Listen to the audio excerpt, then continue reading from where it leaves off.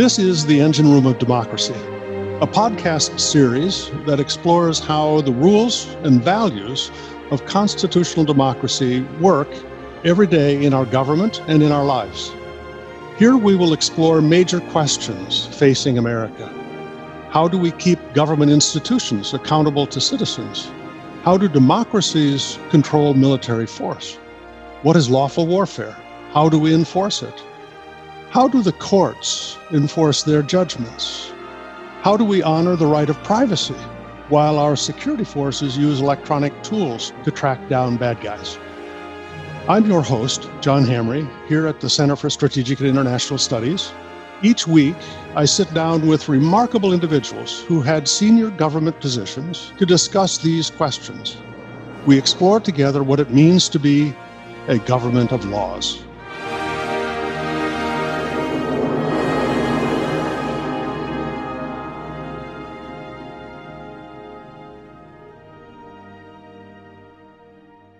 Welcome, everybody. This is the Engine Room of Democracy. Today, I'm just very pleased to welcome Dr. Richard Meserve. Dr. Meserve is a unique person. He's currently a lawyer with the towering law firm of Covington and Burling here in Washington, but he also is a PhD in applied physics. So he's a chronic underachiever. So, most important for this conversation today is that Dick was the chairman of the U.S. Nuclear Regulatory Commission. The purpose of our session today is to explore how independent agencies work in the federal government. We're going to use the Nuclear Regulatory Commission, the NRC, as simply the focal point for it, but we're really asking more fundamental questions: how independent agencies operate and how they operate within the rule of law. And so, Dick, I'm just delighted that you are here. As I mentioned, you were the chairman of the Nuclear Regulatory Commission. It's a vital organization that oversees the nuclear energy industry. Dick, please just start by giving us a snapshot of the NRC. What does the NRC do? How does it work? Well, first of all, thank you, John. I'm really pleased to be able to join you this morning. And that was a very generous introduction. Let me just say a little bit about the NRC. The NRC is basically responsible for regulating nuclear power plants, nuclear fuel cycle facilities that basically make the fuel for power plants, the production of radiopharmaceuticals, and the use of basically nuclear materials throughout the economy. It is charged by Congress to protect the public health and safety and the environment and to provide for the common defense and security. And so that's the sort of license that's given to the NRC by the Congress. And it does this through issuance of licenses after assuring that people have the capability to fulfill their responsibilities, inspections to make sure that they are doing so. And then it has enforcement powers in the event that somebody is falling short. The agency has a budget of about $900 million and has about 3,000 or so full-time equivalent staff. So it's a big agency.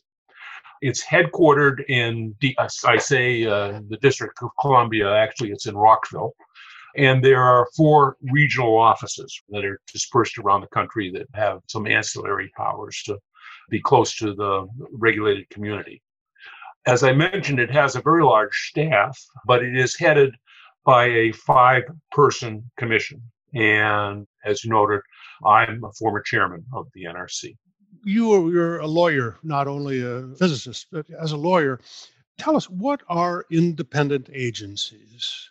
The Constitution doesn't refer to them. What are independent agencies? How do they work? Independent of what?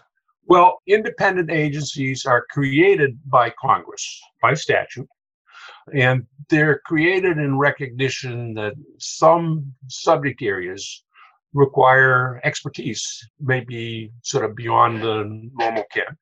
And so they create these independent agencies so you have basically a capacity to be able to understand all the details of affects that community. And quite frankly, part of the purpose is to make them independent of politics. So they are basically insulated from political pressures to some extent on being able to fulfill their functions, which basically should be non-political. They are part of the executive branch, and as I indicated, there's intended, however, to be, for the most part, outside direct presidential control. That is achieved by typically the leadership is appointed by the president with the advice and consent of the Senate. So the president will nominate 5 commissioners, and they have rotating terms. They each have a term of 5 years, so one goes off each year. And if they are appointed after the advice and consent of the Senate, the same process occurs for example, ambassadors. In the case of the NRC, the commissioners can only be removed basically for cause. There has to be a reason. Unlike a cabinet secretary who serves at the pleasure of the president and can be dismissed whenever the president wants to do so. Well, the president does have the authority to pick a chairperson from among the confirmed members. He doesn't have to go back to the Senate. And the president can remove the chairperson. And that sometimes happens at the change of an administration, that someone who is the chairperson might be removed and then replaced by another person who's already been confirmed and approved by the Senate. It turns out there was a decision that actually affected how independent agencies work. An independent agency that was created by the Dodd-Frank law that came out of the Great Recession, 2008. The agency was the Consumer Financial Protection Bureau. And the statute that created it provided that there should be a single administrator who could be removed only for cause. And the Supreme Court, in a 5-4 decision last week, said that no, because this person was in the part of the executive branch and it was a single administrator, the person should not be insulated from being moved at the pleasure of the president. That was a rather radical change in what had been understood to be the law by the Supreme Court last week in a 5-4 decision. If one reads the decision, it doesn't affect any of the independent agencies that are headed by a commission and have sort of judicial authorities. There's a very old Supreme Court precedent that says that's fine, and the court basically affirmed that. So it does affect independent agencies that have a single head. By the result of this decision, can be removed by the president at the president's decision. And that does have some practical effects that people have been talking about, the implications, for example, for the Federal Reserve Board, where the chairman has special powers and it serves a 10-year term, and customarily has been completely independent of the president. So there is now a question with agencies like the Federal Reserve Board as to what's going to happen to them. That's very interesting. In a sense, the court was ruling on the question of legal accountability, where the president is the executive authority for the government. Wasn't that the essence of the ruling, that if there's only one chairman, the president has to have the capacity to remove them? That's what 5 members of the court thought. The other 4 recognized that the creation of this was by the Congress with the approval of the president of the time, so that this was sort of reflected something that happens very commonly in the government, where there is an independent agency headed by a single administrator. So the court sort of radically changed what it had understood to be the practice of what was acceptable. And it was on the basis, as you said, that the president is part of the executive branch and we've got to give the president the authority. But I should say that part of the purpose of creating these independent agencies is because the Congress, on a statute that's been signed by the president, has wanted to have these agencies have some independence from the president. So there were actually very strong arguments on the other side in this case. Yeah, that's why it was so evenly divided. Dick, let me ask about NRC specifically as an example, but it's an independent agency. It's a regulatory agency. So that means you have to interact all the time with the target industry that you're regulating.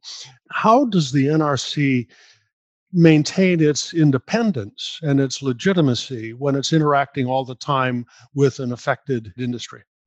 Well, that, of course, is a challenge that people worry about an agency becoming a captive of the industry that it regulates. So it is a serious concern for the regard to every independent agency. Are they really independent in the sense that they're making decisions that are not slanted in the favor of the regulated community with whom they obviously do deal extensively? The way the NRC handles this issue is that, first of all, there's complete transparency in the decision making. The notion is that things that happen in the dark are easy to misunderstand. And so the whole decision process is very open. If one goes to the NRC website, for example, you will find that when there is a decision that's to be made by the NRC, it's presented to the 5 commissioners by way of a paper that's prepared by the staff that typically arrays a series of options. That paper, which explains what the pluses and minuses of all the options, is a publicly available document, typically. I say typically because if it deals with security or some issue that can't be public, it won't be, but basically everything is open. And then the commissioners all vote on their options on that paper, and the commission's decisions are open to the public. So you can see for every commissioner how that person voted and why, how they justified their vote. So you have a transparency in the whole process, which I think is intended to be and should be reassuring to the whole public that they're saying, okay, here's why they decided that. And it's all laid out. There are also internal processes to protect the integrity. There are layers of decision making. For example, that there'll be initially some decision that might get made by the staff, and it could get bumped up and reviewed by the commission. There's an inspector general who has oversight and authority over all the activities of the commission and making sure that the commission's acting appropriately. There also is a special process at the NRC where if there's a staff member who thinks that the decision is wrong-headed, a decision maybe his superior among the staff, and the management of the staff is making a decision that is not justified or is inappropriate, they can file what's called a differing professional opinion. And that goes to a special review board that rules on it as to whether the dissent basically is correct and can basically, and all that is open to the public. And if they find it's justified, then the decision gets revisited. So there's a whole set of processes within the NRC to try to assure that the decisions are made on a proper basis. And of course, there's then a possibility of judicial review of the decisions, that someone who's affected by the decision can go to a court, and they do. And there'll be a review of the decisions by the court as to whether the NRC has acted appropriately and consistent with its obligations. And of course, finally, there's congressional oversight. If Congress has concern about something NRC has done, then they routinely can call the commissioners up to explain. And of course, they could, by statute, bring about a change in a NRC decision. So there are basically multiple means by which the community can get comfortable with, the entire community, the public, can get comfortable with the independence of the agency is not captured by the regulated community. Dick, this is a little bit slight detour in this conversation, but I want to ask you about kind of the trend in recent years about government ethics, where we are deeply skeptical about putting somebody in a government position if they have come from the industry. And yet that's the expertise that you seem to want when you have regulators. What are your thoughts about that balance? You do want expertise. There are some commissioners who actually get drawn from academia, who are nuclear engineers.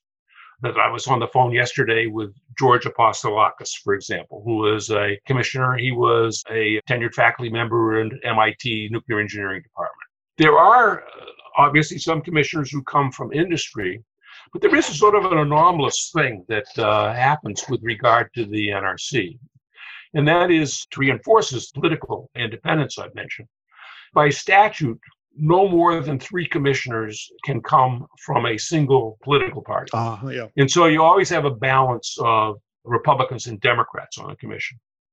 And there's a funny thing that happens is that when the president is of one party and there's a need to fill a vacancy from the other party, the president typically turns to the leader of the other party in the Senate and gets a recommendation as to who might be appropriate to come in. And one thing that I observed happens is that senators actually often don't see far beyond their staff of the various committees in the Senate. Yeah. So you have a whole series of commission over the years that come from being on committee staff over the years. And actually, to my mind, there's some very capable people who've come through that route. But it sometimes does create a problem in that they bring their political stripes with them and may be more conscious of the political dimensions of the decision making than is healthy for the NRC. But I've always urged in this circumstance that the Senate think beyond their own staff, that there are lots of other people who might have capability. That is an issue. Yeah. Dick, let me again return to kind of the internal dynamics of an independent agency. And there's a term of art called rulemaking. And it is the process under which, the legislation tends to be pretty broad because it happens at one time. It can't anticipate future technologies, et cetera. So there's a procedure that we have where the agency goes through a rulemaking process. Would you describe that to us? So basically what happens is that with independent agencies like the NRC, it's given a congressional charter created by statute, and Congress says that your role is to protect public health and safety and the environment and to provide for the common defense and security. So it basically gives a license to the agency to sort out how to achieve that purpose. And obviously that's very general. And the regulated community needs a lot more detail. Well, what exactly should we do to fulfill this? And so the means for achieving that purpose are typically by way of rules. And they have to be promulgated by a process from the 1930s. It's called the Administrative Procedures Act. And that is a very systematic process by which a rule gets established. And the way it works is that often, not always, an agency will publish an advance notice of proposed rulemaking. It publishes it in the Federal Register. And it's where all the rules of the government are published, available in probably every library. And the agency will say, we're thinking about issuing a rule in this area. This is sort of the general kinds of things we're thinking about. We'd like some comment as to whether we should do this. There may be a series of specific issues we'd like to get your insights on about how we should proceed, if we should proceed. And the agency will get comments that come in from that process. Then the agency will, and it's published in draft form in the Federal Register for formal comment. And it lays out all of the rules, and it's actually intended to be promulgated, all the words. And there's an explanation about, well, here's what we're trying to do, here's what each section's intended to serve. And it's published for comment, usually a defined comment period, typically 60 days or so, and it can be extended, but it's basically published in the Federal Register to collect comments. The agency will get all those comments, and it will then consider them and ultimately issue a final rule. And the final rule is accompanied by a Federal Register notice, of course, with a discussion in the Federal Register notice before you actually get to the text of the rule, to explain, here's the comments we got, here's what people said, here's how we decided the issue. There is a whole public record that is available as to how the agency ended up with this rule, which then would have the force of law. And now, of course, if someone seriously disagrees with the rule, they then can go to the courts. In the case of the NRC, they go to the DC Circuit, which is the court right below the Supreme Court. And there'll be a 3-judge panel that will hear a challenge to the rule on the basis that the agency didn't follow appropriate procedures, or that the agency was arbitrary or capricious in some sense. I mean, the judicial review would tend to be deferential in recognition that the agency has special expertise, but that doesn't mean it necessarily has a light hand, and the agency and the courts are comfortable at times in overturning rules. This actually has happened a whole bunch of times with the Trump administration, in that they came in and promulgated a whole series of environmental rules without having gone through the process of adequately explaining why they were changing them and what they were doing. And the courts have been very comfortable in basically refusing to let those final rules go into effect. So this process of the courts has had a very significant impact on how, at least in the environmental area, things that proceeded with the Trump administration. Let me dig a little deeper on this specific question. Government ethics has this concept of particular matter versus general interest. And a particular matter is something that affects your companies directly. So when you are in the rulemaking process, obviously you are asking people, how is this going to affect your company? You also, I know, get comments from the private sector that say they're more in the general interest, public interest. What's the standing in rulemaking between people that advocate on a particular matter, their own particular interest, versus people that advocate on a general public interest? Well, the NRC will take comments from everyone and considers all the comments, and will discuss them as part of the process of the rulemaking. There can be issues when you get into the courts of establishing you have what's called standing to challenge a rule. And that's typically, obviously, if a company is directly affected, it can easily establish standing. And typically, sort of the public interest groups can point to members who are in, for example, to establish standing, could point to members who are in the vicinity of a plant and have concerns about it that are parallel to the public interest group.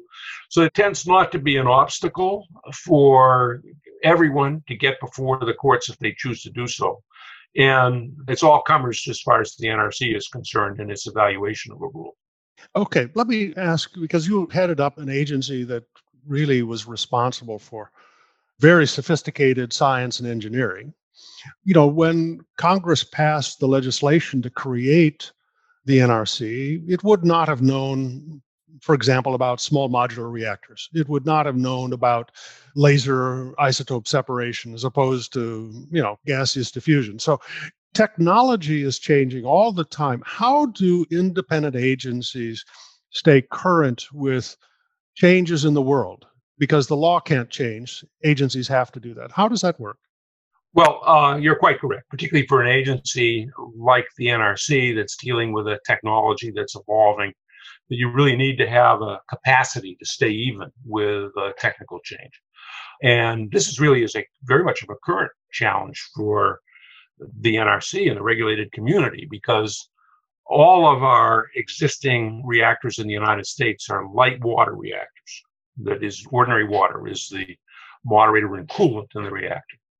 And there are lots of thoughts about advanced reactors that have different kinds of coolants, gas or sodium, liquid metals, and having very different characteristics and different issues associated with them than light water reactors. So the NRC is confronted right now with the challenge of evolving technology that they need to be prepared to deal with, because there are a lot of companies out there who are proposing these kinds of changes. And then, as you noted, there's small modular reactors that people are talking about, maybe light water reactors. They don't have to be. But they're enough different from the kind of giant reactors that we now use that they present different regulatory issues. So the NRC really has a challenge on staying even with the technology. And they try to do it in a variety of ways. There is an Office of Research at the NRC, which is specifically tasked with sort of looking down the road, preparing the NRC for what's coming. The Department of Energy does all sorts of R&D on nuclear matters. They have basically an assistant secretary for nuclear energy with a budget of about $1 billion that is focused on nuclear-related issues, civilian nuclear-related issues. There's a whole different part of deals with nuclear weapons. And so you have the benefit of R&D, and there is a linkage with that R&D with the NRC, in that there'll be workshops that NRC people will go to, and they're not isolated from each other. The NRC also hires technically sophisticated staff, in that there's a real effort to recruit from community. And in fact, this was true when I was there. There are more PhDs per full-time equivalent at the NRC than in any other agency other than perhaps the NSF. Of course, many of those people have nuclear engineering degrees. Some of them may be chemical engineering or electrical engineering, but they have skills, advanced educational skills. The NRC also hires consultants, technical consultants, to help in review of applications. engages actually contracts with the national laboratories, the DOE national laboratories, for that same purpose. It has advisory committees in various technical areas, which are drawn from people outside the agency who stay abreast. Some of them may be in the companies, some of them would be in academia, a range of different people. And every commissioner has a personal staff, and they may have one or two personal staff who deal specifically, for example, with reactors. And those people typically come with technical expertise. When I was chairman, I had a guy who I still have close contact with, who had a PhD from MIT in nuclear engineering and actually taught in a nuclear engineering department at Georgia Tech when it had a nuclear engineering department. So, I mean, there's a range of different ways in which you get input, but it's still a challenge. And one of the challenges is that there's a whole bunch of different ideas that are out there for advanced reactors. And there's a budgetary cost of developing expertise on every one of them. So there is a sort of budgetary challenge in trying to stay atop of technical developments and have some sophistication of where you need to devote your resources to have the capacity to be able to deal with what's coming. I had that challenge when I was the commission. At that point, there was great interest in a pebble bed gas reactor, an advanced reactor with a gas coolant. And it looked like we were going to get an application. So I built up our capacity to be able to deal with the application that we anticipated coming.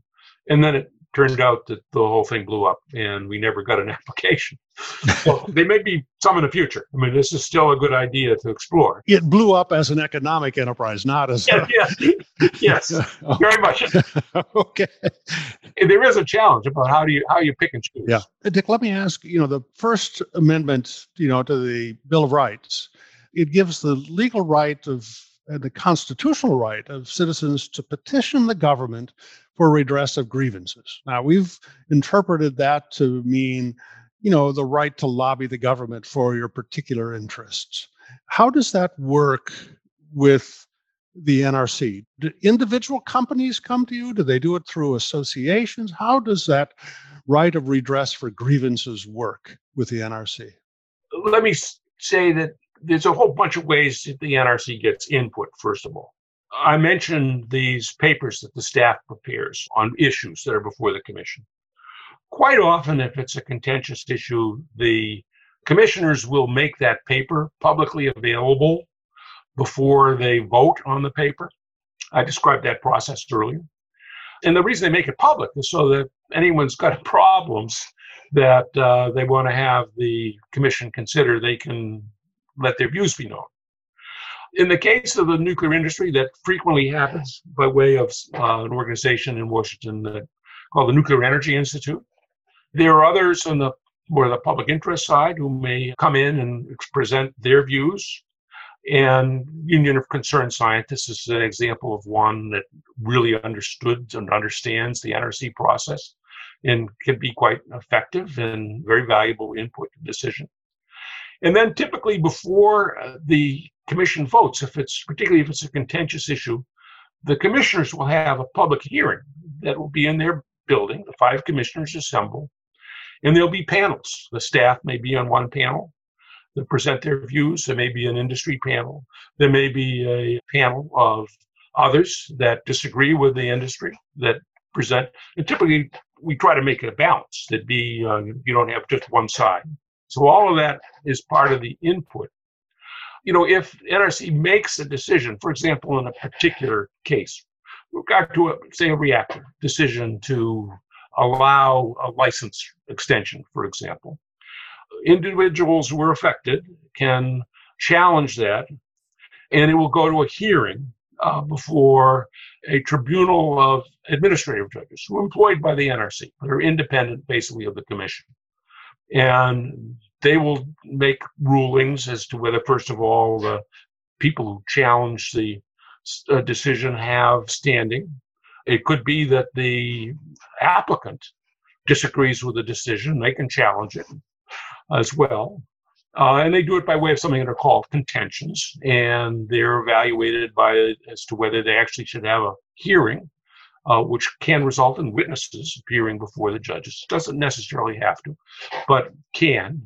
Then the judges will make a ruling, and the interveners in the decision can then appeal to the commission itself, who will then rule on the challenge to the administrative judges and can overturn the decision or change it in various ways.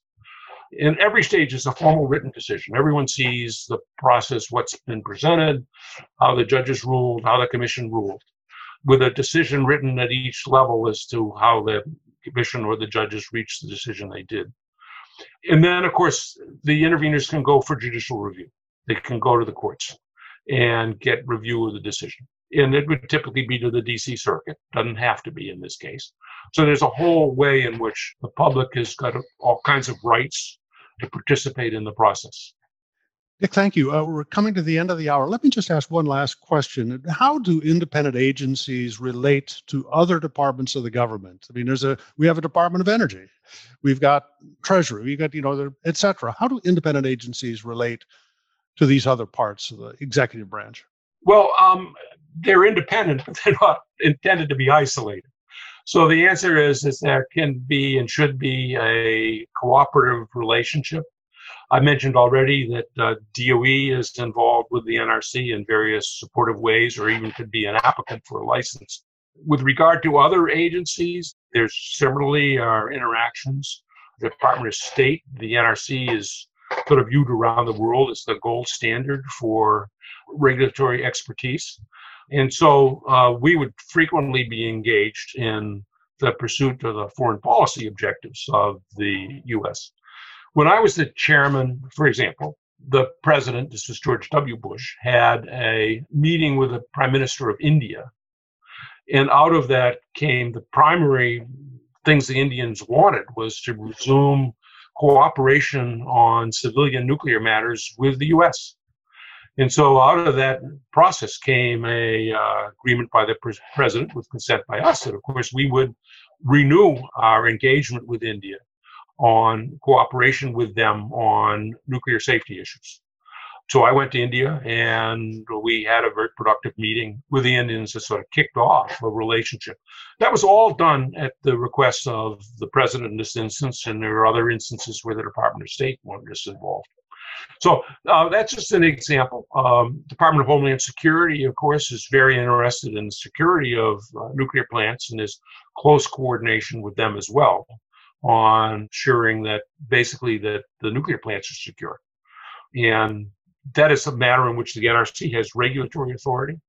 And so there's very extensive security requirements at nuclear facilities that quite frankly existed before 9/11. I was the chairman over the 9/11 period, and we significantly upgraded them as a result of that experience. Dick, we have come to the end of the hour, but I do want to just say this has been a spectacular introduction to a topic that Americans don't understand, but it affects their lives every day in the most important ways. So it's been a fabulous introduction to this. I'm afraid we probably just scratched naively the surface of it, but I learned a lot listening to you. So let me just say, any final words that you would offer that you want to share with our audience? Thank you, John. First of all, I very much enjoyed this discussion, and I hope it's helpful to you and others who may see this. I'm very proud of having served at the NRC, is that I think that independent agencies like the NRC play actually a very crucial role in the achievement of governmental purposes. We try to do it in a way that preserves all the elements of democracy and then making sure everyone is heard. I think a lot of the decisions that the NRC makes should be protected from political intervention.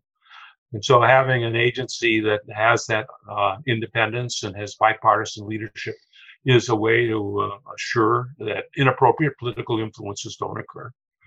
And let me say that one other aspect of this that's important to the regulated community and maybe to everyone is that having an independent agency that is not subject to the oscillations that can come from a political process provides regulatory stability.